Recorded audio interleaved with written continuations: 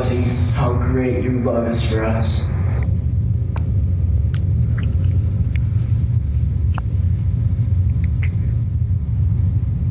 In your glory, we all pray. Amen. If you got your Bibles, go to the book of Ephesians. Did you guys have a good spring break? Cool. Very nice. I was in Ethiopia last week, the last 2 weeks. We had a great trip. I know some of you guys were praying and have asked. We had a great trip. We talked to a lot of people who never heard of Jesus. One of our team members got taken to prison, and we got to go into a mosque and talk to a Muslim imam and tell him that Isa is in the Bible and he's the Holy One of God. So it was a great trip. The guy did get out of prison and he came home. So if you go on a trip with me, you may go to prison. That's all I got to say. Go to Ephesians chapter 1. We're going to start tonight walking through the book of Ephesians, and we're starting a series called In. 30 times throughout the book of Ephesians, this phrase, in Christ, appears. And so you're going to understand why we're calling it in by the time we get done with this 8 weeks, because what we're talking about is what is it we have in Christ Jesus? What does our identity look like in Christ Jesus? And that's kind of where we're going for the next 8 weeks. So if you get bored easily, you may get bored, but I don't think you're going to, because we're going to dig into God's Word and dig into Ephesians and see what it has to say. Let me just say this before we kind of actually do dig in. We have basically kind of made up a reading guide. It's on the Facebook group page for Refuge. If you're not a member, you can go join there. We've also got it in the back. Let me just say this. This time, when we come into Refuge and I talk for 30 minutes, if that is the sum total of your Bible, that's bad, right? That's really bad. So here's what we want to encourage you to do. We want you to be reading. We want to journey through this together as a group of people. And I know you may be doing like all kinds of different Bible studies, and I'm not asking you to put that on hold, but what we are asking you to do is, if you're doing a Bible study already, add that to what you're doing. So every week you can read where we're going in Ephesians and be ready to come here. So this really becomes supplemental to what you're already reading in your quiet time. Because in 8 weeks, we're not going to cover everything that Ephesians has to say. We're going to hit big topics, and we're going to do a survey. But what I really could do is I could spend about 8 months in Ephesians, right? I could spend 1 month in the passage we're going to be in tonight, because there's so much stuff. Like, I had a headache trying to put it all together for a 30 or 45 minute deal. So we're going to be kind of moving pretty quick. So that's why it's really important that you guys read on your own. So you come in here and you're like, yeah, I'm ready to go. I'm ready. God's already taught me some stuff, and I'm just ready to kind of let this be supplemental. Cool? Cool. Okay. Hey, let me pray for us. Mostly for me, and then we'll dig into God's Word. Let's pray. Jesus, we just thank you that you have pursued us. And God, I love that song, Come Thou Fount. And I love that line, Jesus, where it says that you sought us when we were strangers. God, you have chosen us. You have sought us when we did not give a rip about you. And so, Father, I pray that tonight that you would just illuminate the truth that you have sought us out. You've called us to yourself. You've redeemed us, and you've adopted us as your children. And I pray that tonight that would just cause great praise to rise up out of our lives. That we did nothing to merit you chasing after us, but you've done it because you love us and you love your glory. You love your glory. So God, I pray that tonight we would see all that we have in you, in Christ Jesus, and it would blow our minds. We love you, Jesus, and it's in your name we pray. Amen. Okay, so Ephesians chapter 1. Let me give you a little background on what Ephesians is all about, who wrote Ephesians. Obviously, I'll say obviously, some of you may not know this. The Apostle Paul wrote the book of Ephesians. He tells us that in Ephesians chapter 1. And I got a new Bible because I left my other Bible in Ethiopia for this guy who wanted an English translated Bible. So mine's not all like nice and like bent up, so it's kind of flopping back and forth, so that bugs me. Look at verse 1. We'll kind of start with the greeting here from Paul. Paul says, he's writing it. It says, I'm an apostle of Jesus Christ by the will of God. So there's some opening statements. You can go to this next slide here that we'll just deal with really quickly. First of all, he says he's writing as an apostle. So basically, Paul is saying, look, I'm an apostle, which the word apostle means sent one. He's saying basically, Jesus has given me this ministry of apostleship, so I have been sent by God. That's literally what an apostle means. Now, an apostle was typically one of the people that saw Jesus in person. Now you say, well, Paul didn't really see Jesus. Well, he saw Jesus on Damascus Road when he experienced his salvation. So a lot of people refer to Paul as an apostle. He referred to himself as an apostle, and that was the ministry he had. Paul was a sent one by Jesus, and he was sent to plant churches. And the church planter, the role of apostle and church planter, is still foundational to the church today. An apostle is not a pastor that stays in one place. An apostle is somebody that moves around and plants churches and gets churches going and gets them running and appoints elders and pastors. That's what Paul did.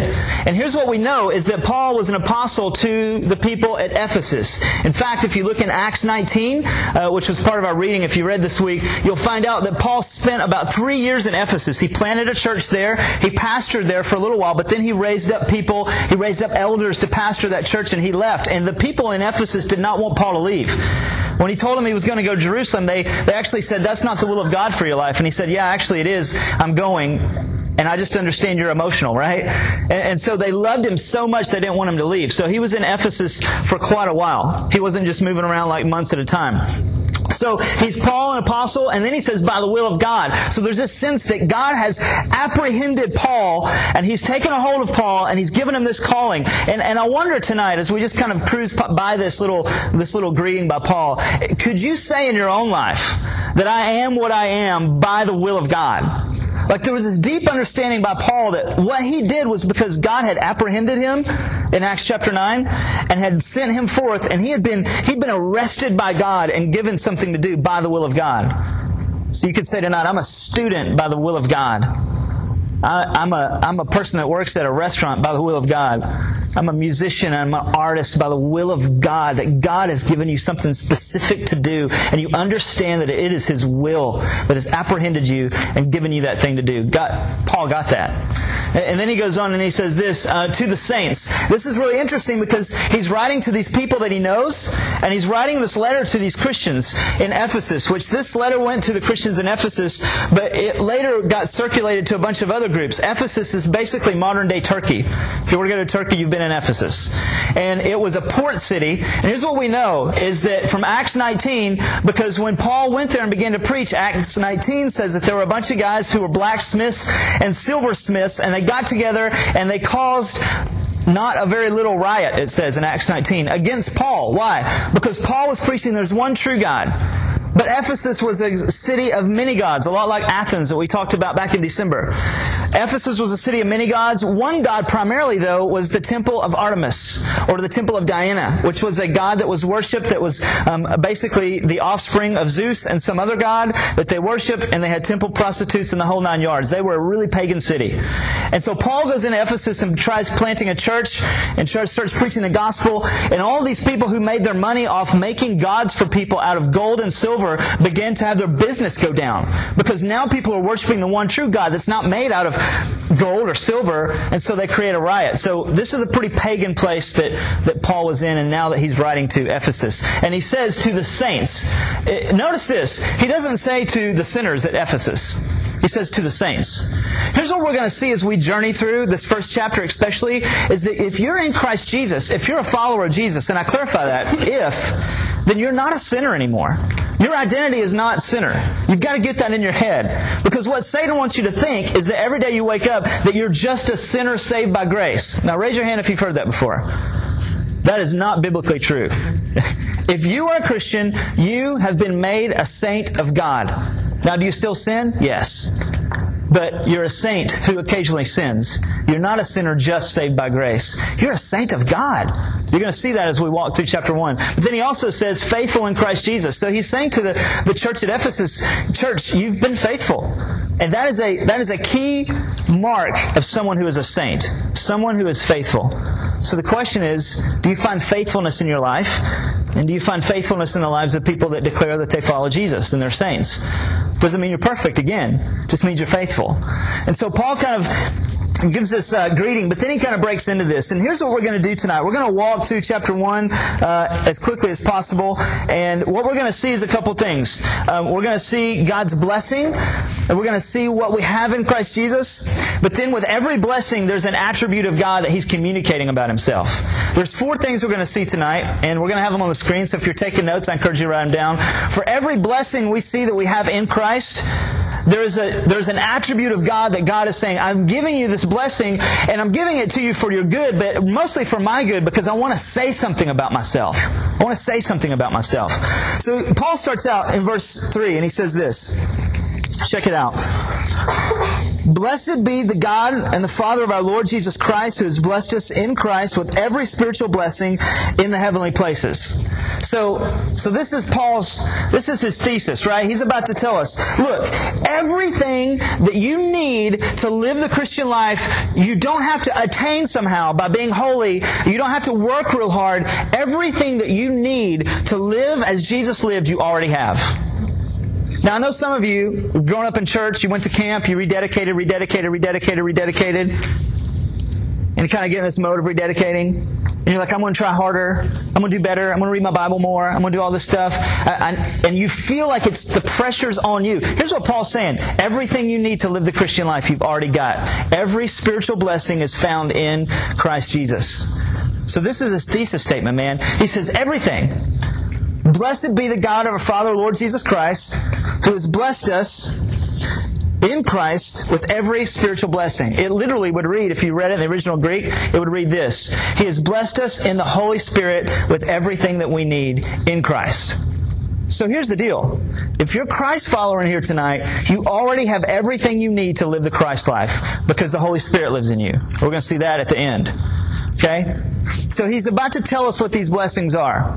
Okay, are you ready? Everybody ready? Here we go, because we're going to move here. The first thing is this. He says, number one, the first blessing of God that He's going to lay out for us is that God has chosen you for salvation. God has chosen you. Now, let me just say this from the get-go. These verses are some of the most thought-over, controversial verses in the Bible. Okay? People talk about Calvinism. People talk about Arminianism. People talk about, did God choose me? People talk about predestination. And let me just say this. Paul is not writing these verses so they can be argued about. This is an explosion of joy.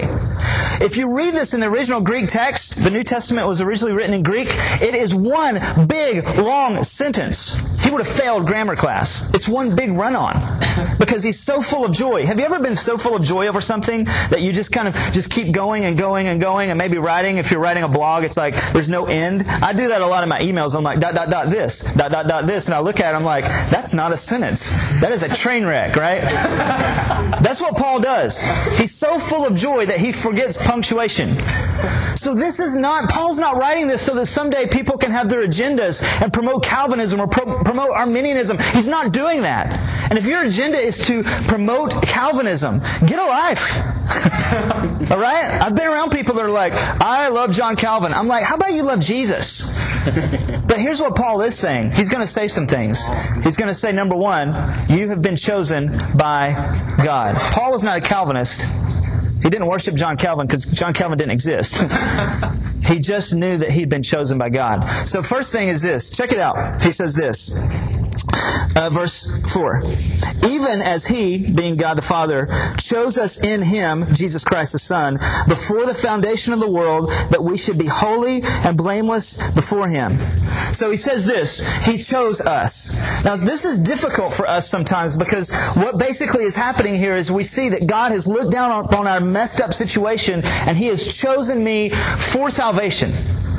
And if you don't believe that, here's what the Bible says. Chose, and I'm going to throw out some Greek words here tonight for us to really get the full understanding of what we're talking about. It's not because I want you to be impressed by my knowledge. I actually don't know Greek that well. I have friends that know Greek a lot, and I call them a lot. But here's what the word is. It's ex lexio, which is also election. And here's what it says. Ex lexio means to choose something for oneself. So literally, here's what Paul is saying. In the Father, God has chosen you for Himself. Everything that was made by Him was also made for Him. Colossians.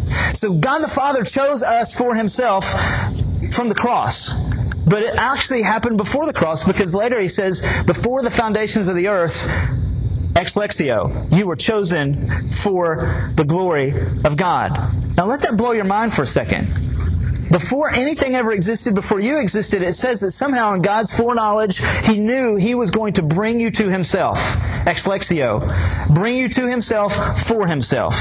So He says He chose us. Now, here's kind of the attribute of God that we see in this, is this, that God is absolutely 100% sovereign God. That's what He's saying about Himself. He's saying, I have the power to choose you. And here's the thing. Some of us may look at this and go, that's a little bit weird. Because at some point, and I remember going through this, when I was in college, I look at this and go, I like that God chose me, but at the same time, I'm not sure because it seems like God's will is overriding my will. Now, here's what we know.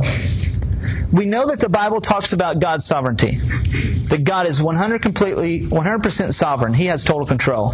We also know that the Bible talks about free will. Man sins, and God does not make man sin. So we know that man has free will.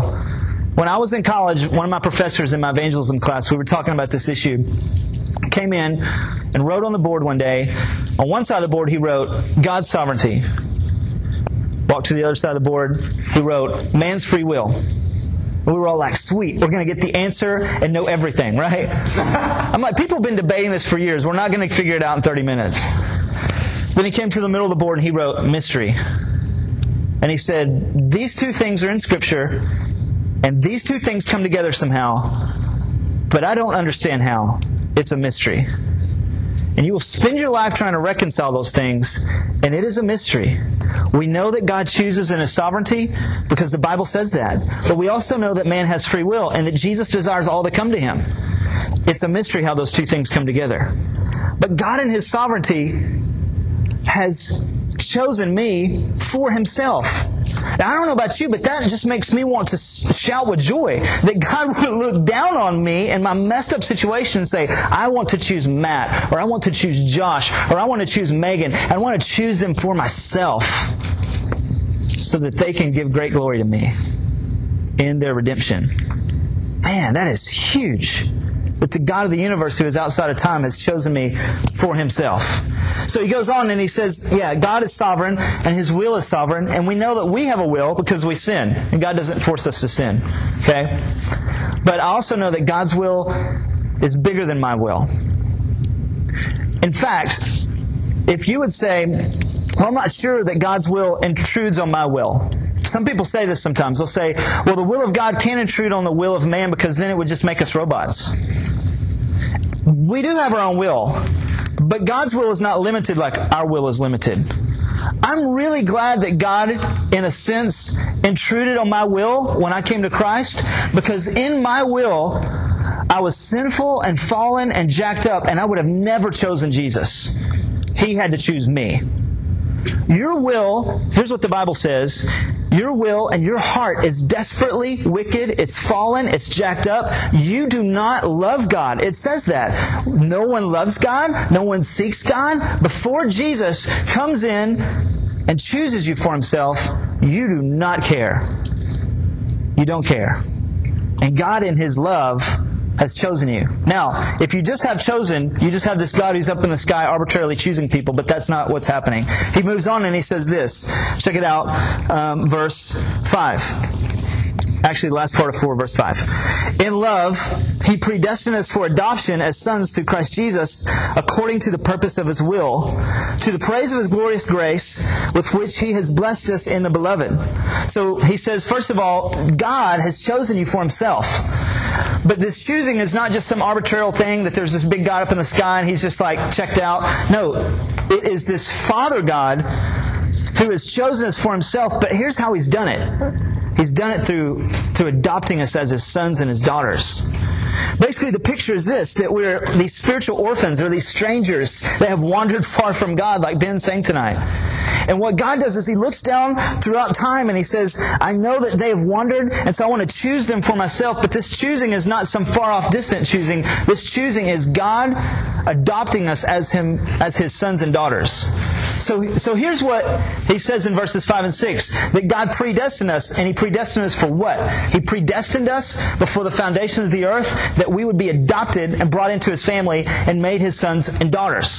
So verse 5 and 6 basically point to the fact that God is this Father God So if you've got God choosing, and that's it, then you're kind of like, that's weird. God's just up there choosing. But then when you see the big picture, you begin to see how this plays out, that God is this Father God. Most of you guys know, because the 4Jane deal, that we're in the process of adopting. And the process of adopting is a long process. It's a tedious process. We spent 2 years doing paperwork. It's about $20,000. We're going to take a trip to a third world country. We're going to be there for a week. All for a little girl that has done nothing to merit that. Jane, whenever we meet her, has done nothing for us. We don't even know who she is yet. She's done nothing for us.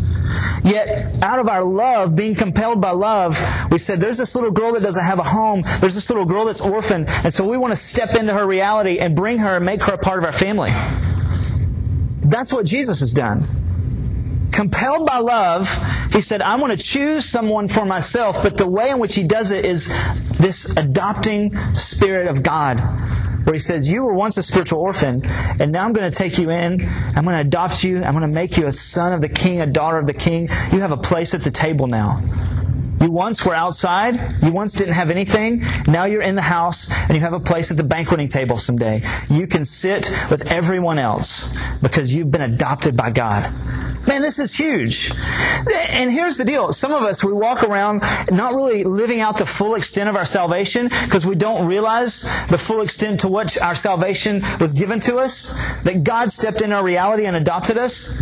If you're adopted by God, here's a couple things that means. For me to be adopted by God, number one, means that my worth and my identity is not wrapped up in what I do. It's wrapped up in what God's already done for me.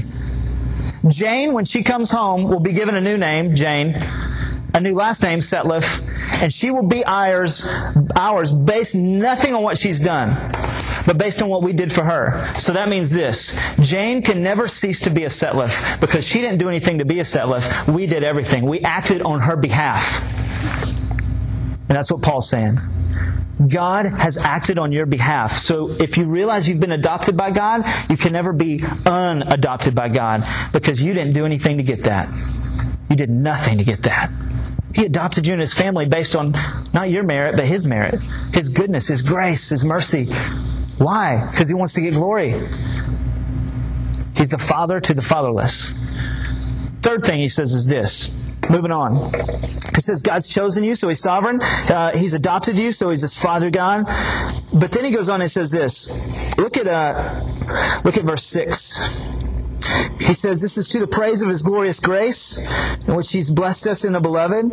Verse 7, in Him we have redemption, through His blood, the forgiveness of our trespasses, according to the riches of His grace, which He lavished upon us in all wisdom and in all insight, making known to us the mystery of His will, according to His purpose, which He set forth in Christ, as a plan for the fullness of time, to unite all things in heaven and all things on earth. Okay, there's a lot going on there, so we're going to break this down. Everybody ready? I know you just got back from spring break, and I'm like throwing all this stuff at you.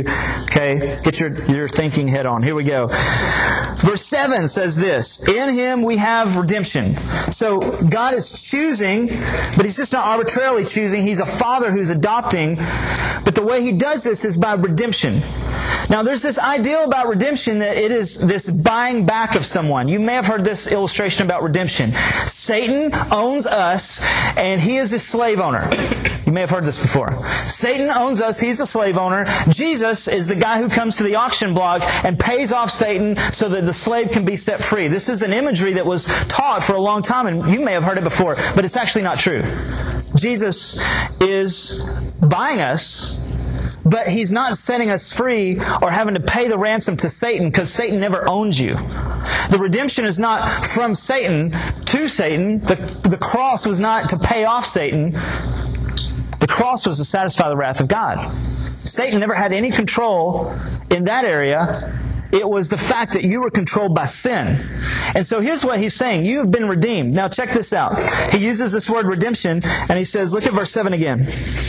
In Him, Christ Jesus, we have redemption through what? The blood of Jesus, the forgiveness of our trespasses or our sins, according to the riches of His grace. So here's what He says.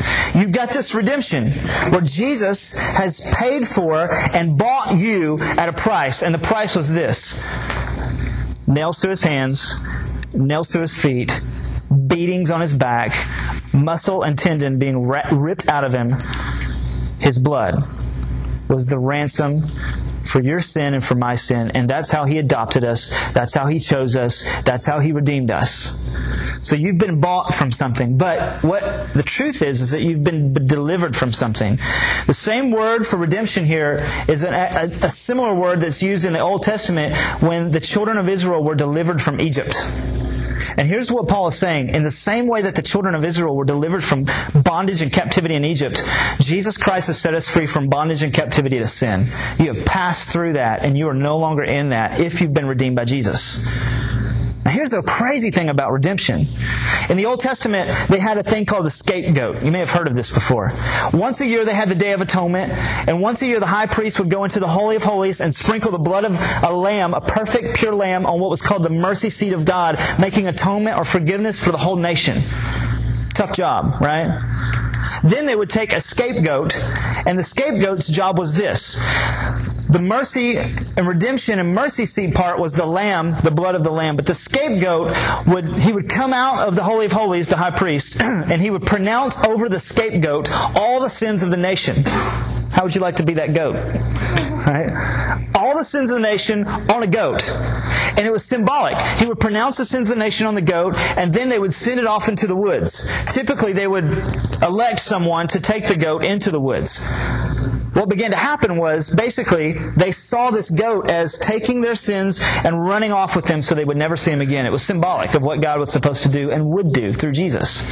But what would happen typically is the goat would find its way back to the camp.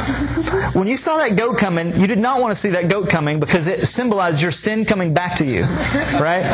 So they elected Jimmy Bob or somebody to go out and take the goat, and basically he was supposed to take the goat and kick it off the cliff so it would never come back. But if he didn't do his job, it would be very evident when everyone's sins came traipsing back into the camp. Lamb chops tonight. Yeah. But here's the point, is redemption is this. Jesus has sprinkled His blood, and He is the scapegoat. All of your sin has been pronounced over Him, and He has taken it as far as the east is from the west. You've been redeemed. Now check this out. The thing about this is that God is this lavishly loving God. What motivates God to do this? Well, look in verse 7 again. He says this, in Jesus we have redemption through His blood, the forgiveness of our trespasses, according to the riches of His grace, and He lavished all of this on us with wisdom and insight, making it known the mystery of the will of God. So basically Paul says there's this mystery that was mysterious for all of these years, but now it's been made known to you, and that is this, is that scapegoat and that lamb and all of those sacrificial things for all of those years were pointing to Jesus. Every year when you would do Passover, it was pointing to Jesus. When you guys took that lamb and you broke it and you cut it open and you took its blood and you put it over your doorpost, it was pointing to Jesus. All of those things were a mystery until now, because now Jesus has redeemed you for good. And here's the really cool part. The Greek word for redemption is lutrosis. But here, they add a aplutrosis to it. Now, that doesn't mean anything to you. It didn't to me until I read about it.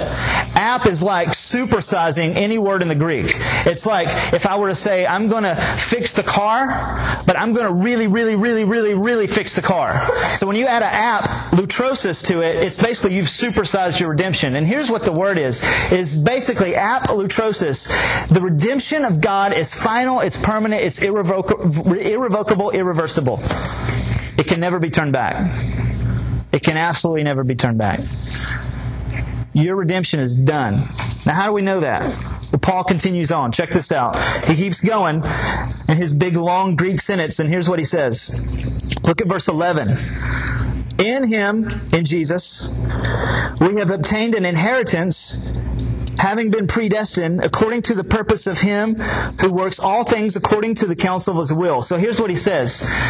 You being chosen, you being redeemed, you being adopted, all of it culminates in this verse 11 through 14. So don't miss this. He says, you've gotten an inheritance. Now basically, he's saying this, that someday all of us will have our parents will die, our grandparents will die. That's not something we want to think about, but many of you in this room have an inheritance that's been built up for you that someday you will get. because you're a member of the family. I just learned that most of my inheritance was spent on a business that my father-in-law did not do well at. That was encouraging. But we have an inheritance in Jesus that doesn't go anywhere. And here's what Paul is saying. You've gotten this inheritance because you've been adopted into the family. You've been chosen by God for His pleasure. You have been redeemed by God from sin and into the family. So now you have something, and it's this inheritance. And he tells us what this inheritance looks like. He moves on here. Look at the rest of verse 11. Actually, verse 12. So that we who were the first to hope in Christ might be to the praise of His glory. In Him, you also, when you heard the word of truth, the gospel or the good news of your salvation, and you believed in Him, you were sealed with the promised Holy Spirit, who is the guarantee of our inheritance until we acquire possession of it to the praise of the glory. So, he says this, you've been chosen by God for Himself and for His pleasure. You've been adopted by God. You are now made a son or daughter of the King, and you did nothing to merit that. He's now your Father.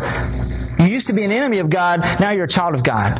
Then he says this, not only are you chosen and adopted, but you've been redeemed by God. The blood of Jesus has pulled you out of darkness and into light. But then he says all of this culminates in this big thing called sealed. He says you've been sealed. And here's the attribute of God that he's kind of proclaiming here, is that He's a faithful God. Check this out. I'm going to read it to you again. In Him we've obtained an inheritance. So you've gotten something because you're in Jesus Christ. And we've been predestined for this, according to the purpose of Him, Jesus, who works all things to the counsel of His will, so that we who are the first to hope in Christ might be to the praise of His glory. So in Him, when you heard the word of truth, he's talking to the people at Ephesus, he's saying, we preach the truth to you. He'd say the same thing to you. Whenever you heard the word of truth, right? Whenever you heard about Jesus for the first time, whether that was VBS or whether that was junior high or high school or whatever, or 2 years ago, whenever you heard the word of truth, here's what he says. The gospel of your salvation, and you believed, you were sealed. Now let me explain this for a second, because the ramifications of this are huge. He says all of your chosenness, all of your adoptedness, all of your redemption has been sealed up in something. Back in Middle Eastern culture, basically when you would send a document, when you would sell something, when you would send a letter, anytime Paul sent one of his epistles to a church, they always would seal it. When I was in China last summer, some of you guys that went to China, we got these stamps that had our names on them. It was really cool. Like they would go and engrave your name in Chinese. And I'm not real sure if it was my name in Chinese because it's like 3 letters, Chinese letters. I'm like, sweet. The guy could have just been writing the same thing over and over. I'm like, hey Chris, your name looks like my name in Chinese, you know. But they're basically these stamps that Chinese artists will stamp things with, or people in China will stamp letters with. Well, the same concept was going on back then. And anytime someone would send something, or a king would send a decree, they would seal it. And it was a seal that wasn't just a stamp. All we have is a stamp. It was a seal that would go into the paper and ingrain the paper and change the paper. So you couldn't rub it out. You couldn't change it. You couldn't take it off and put another seal on there. It was in the paper. And here's what Paul is saying. He's using this language, and they would have understood this. They would have understood this, reading it back then. Is that in Christ Jesus, through the Holy Spirit, we have been sealed. Our chosenness, our adoptedness, our redemption has all been sealed. Why is that important? Here's why it's important. Because there's going to be days when you wake up and you don't feel like a Christian. Anyone with me? There's going to be days where you wake up and you're like, I am the worst, lousiest follower of Jesus in the world that has ever existed. Paul had those days.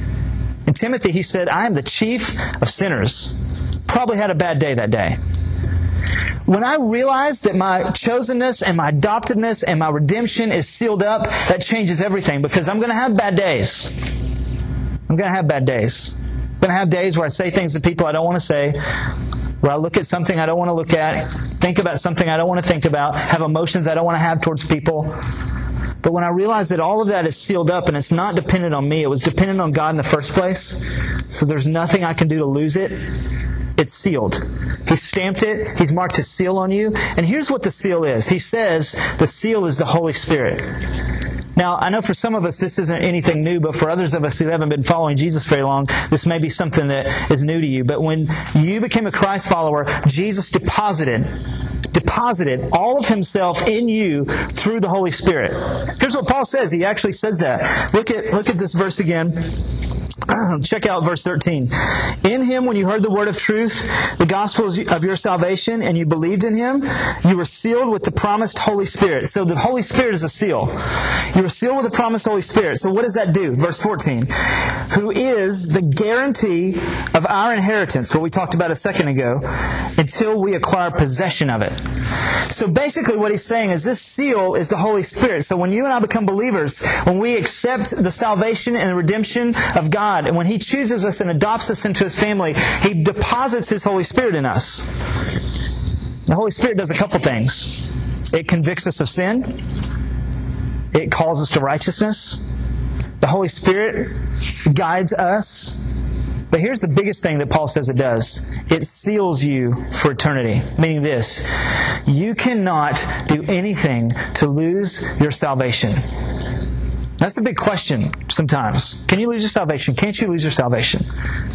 Some people say to me, well, that person says they're a Christian, but they don't really live like a Christian. My response is they were never a Christian.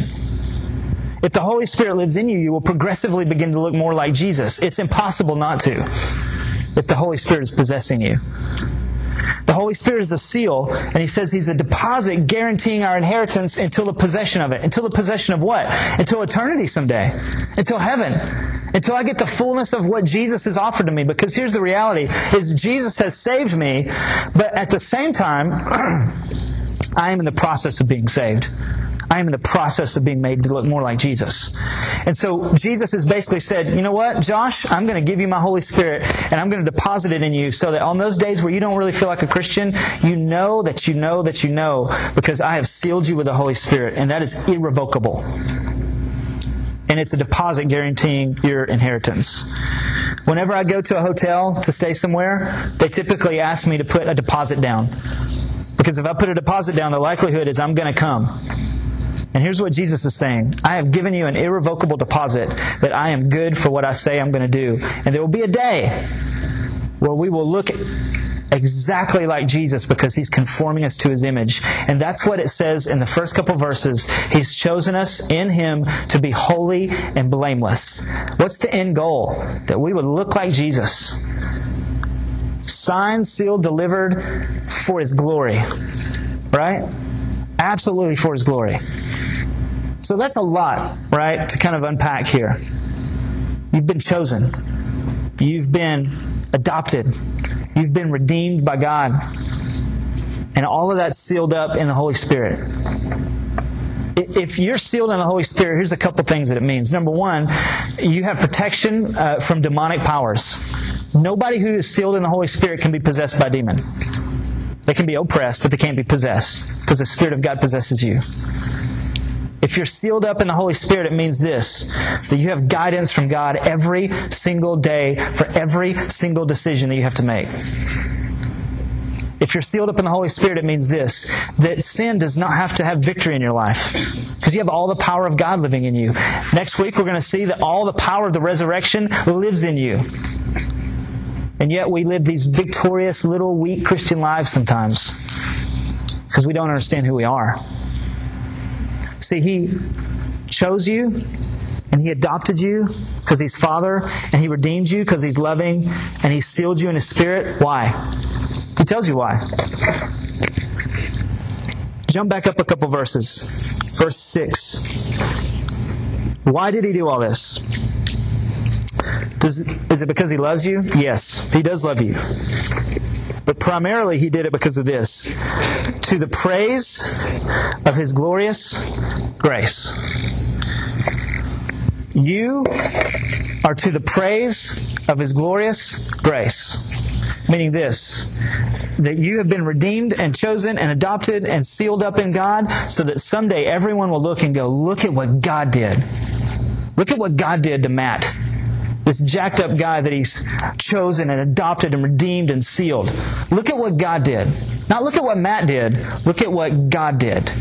And someday everybody will be in awe of God to the praise of his glorious grace. You get to be that. And that is pretty amazing. But here's the thing that we won't spend a lot of time on. Go to the next slide. The cool thing about Ephesians chapter 1, and you see it all throughout the rest of Ephesians, is this: the Trinity. Father, Son, Holy Spirit. I want to just kind of show you this, and then we'll be done, and Ben's going to come back up. But basically, next slide. Yeah, thanks. Basically, you see the Father and the Son and the Holy Spirit kind of all throughout. Check out verse 1. Basically it says this: Blessed be God and Father. There's Father of our Lord Jesus Christ, the Son, every spiritual blessing, the Spirit. Verses 11 and 13. Him who works all things according to His will, Father, to hope in Christ, the Son, sealed with the promised Holy Spirit, the Spirit. Verse 1:17. God, the Father of glory, Father, our Lord Jesus Christ, Son, a spirit of wisdom and revelation, the Spirit. It goes on and on and on. Here's what you're going to see, is this Trinity is being worked out, not just in the first chapter of Ephesians, but all throughout Ephesians. There's this motif, or this theme, is this: that the Father and the Son and the Holy Spirit are working as one to accomplish your salvation for their glory. For their glory. You say, well, what does all this mean for me? There's a lot of stuff going on. What does it mean for me? It means this: when you realize you've been chosen, and you realize you've been adopted, and you realize you've been redeemed, and you realize you've been sealed, and you didn't do anything to deserve any of that, what should that cause us to do? It should cause me to love God more than I love anything else in this world.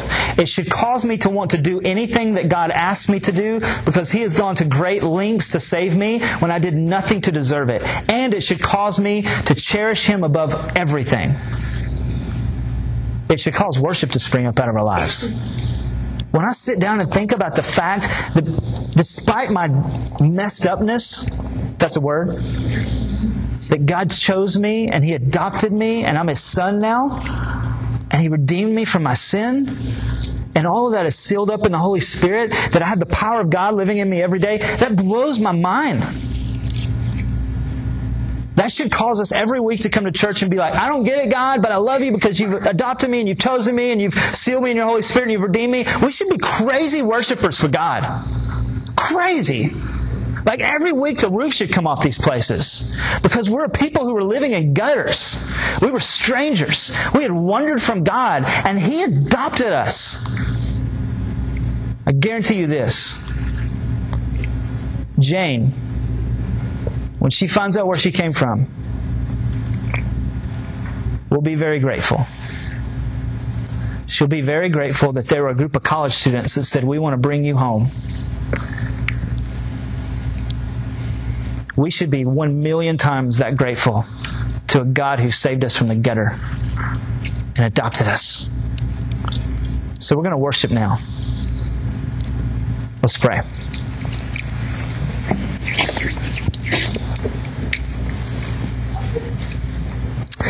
Jesus, I don't totally understand why You chose me or us. I don't totally understand why You adopted me or us. I don't really understand why You paid the price for our redemption to set us free. But God, I'm thankful that You did. And God, I'm thankful that You sealed all of that up in Your Holy Spirit, and You've given us this deposit of our inheritance that is with us all the time, Yourself. And God, in all of this, You've given us Yourself. So Father, I pray tonight You would take some pretty big theological ideas and make them make sense. I pray we wouldn't get lost in it, but we would cling to the simplicity of being chosen by You, those of us who follow You. That we cling to the truth of being sons and daughters adopted by You. That we cling to the truth of being redeemed through Your blood. And the hope that the Holy Spirit gives us, that someday You're going to fulfill everything, and we're going to look exactly like You, because You are conforming us to Your image. You've chosen us to be holy and blameless. God, I pray that as we worship here and as we leave tonight and worship with our lives, that it would reflect gratitude as people who lived in the gutter spiritually that have been called to the banqueting table. Not based on what we did, but based on everything that you did. So, Father, as we worship, would you just inhabit the praise of your people? It's in your name we pray. Amen. Let's stand and worship in response to what God has done.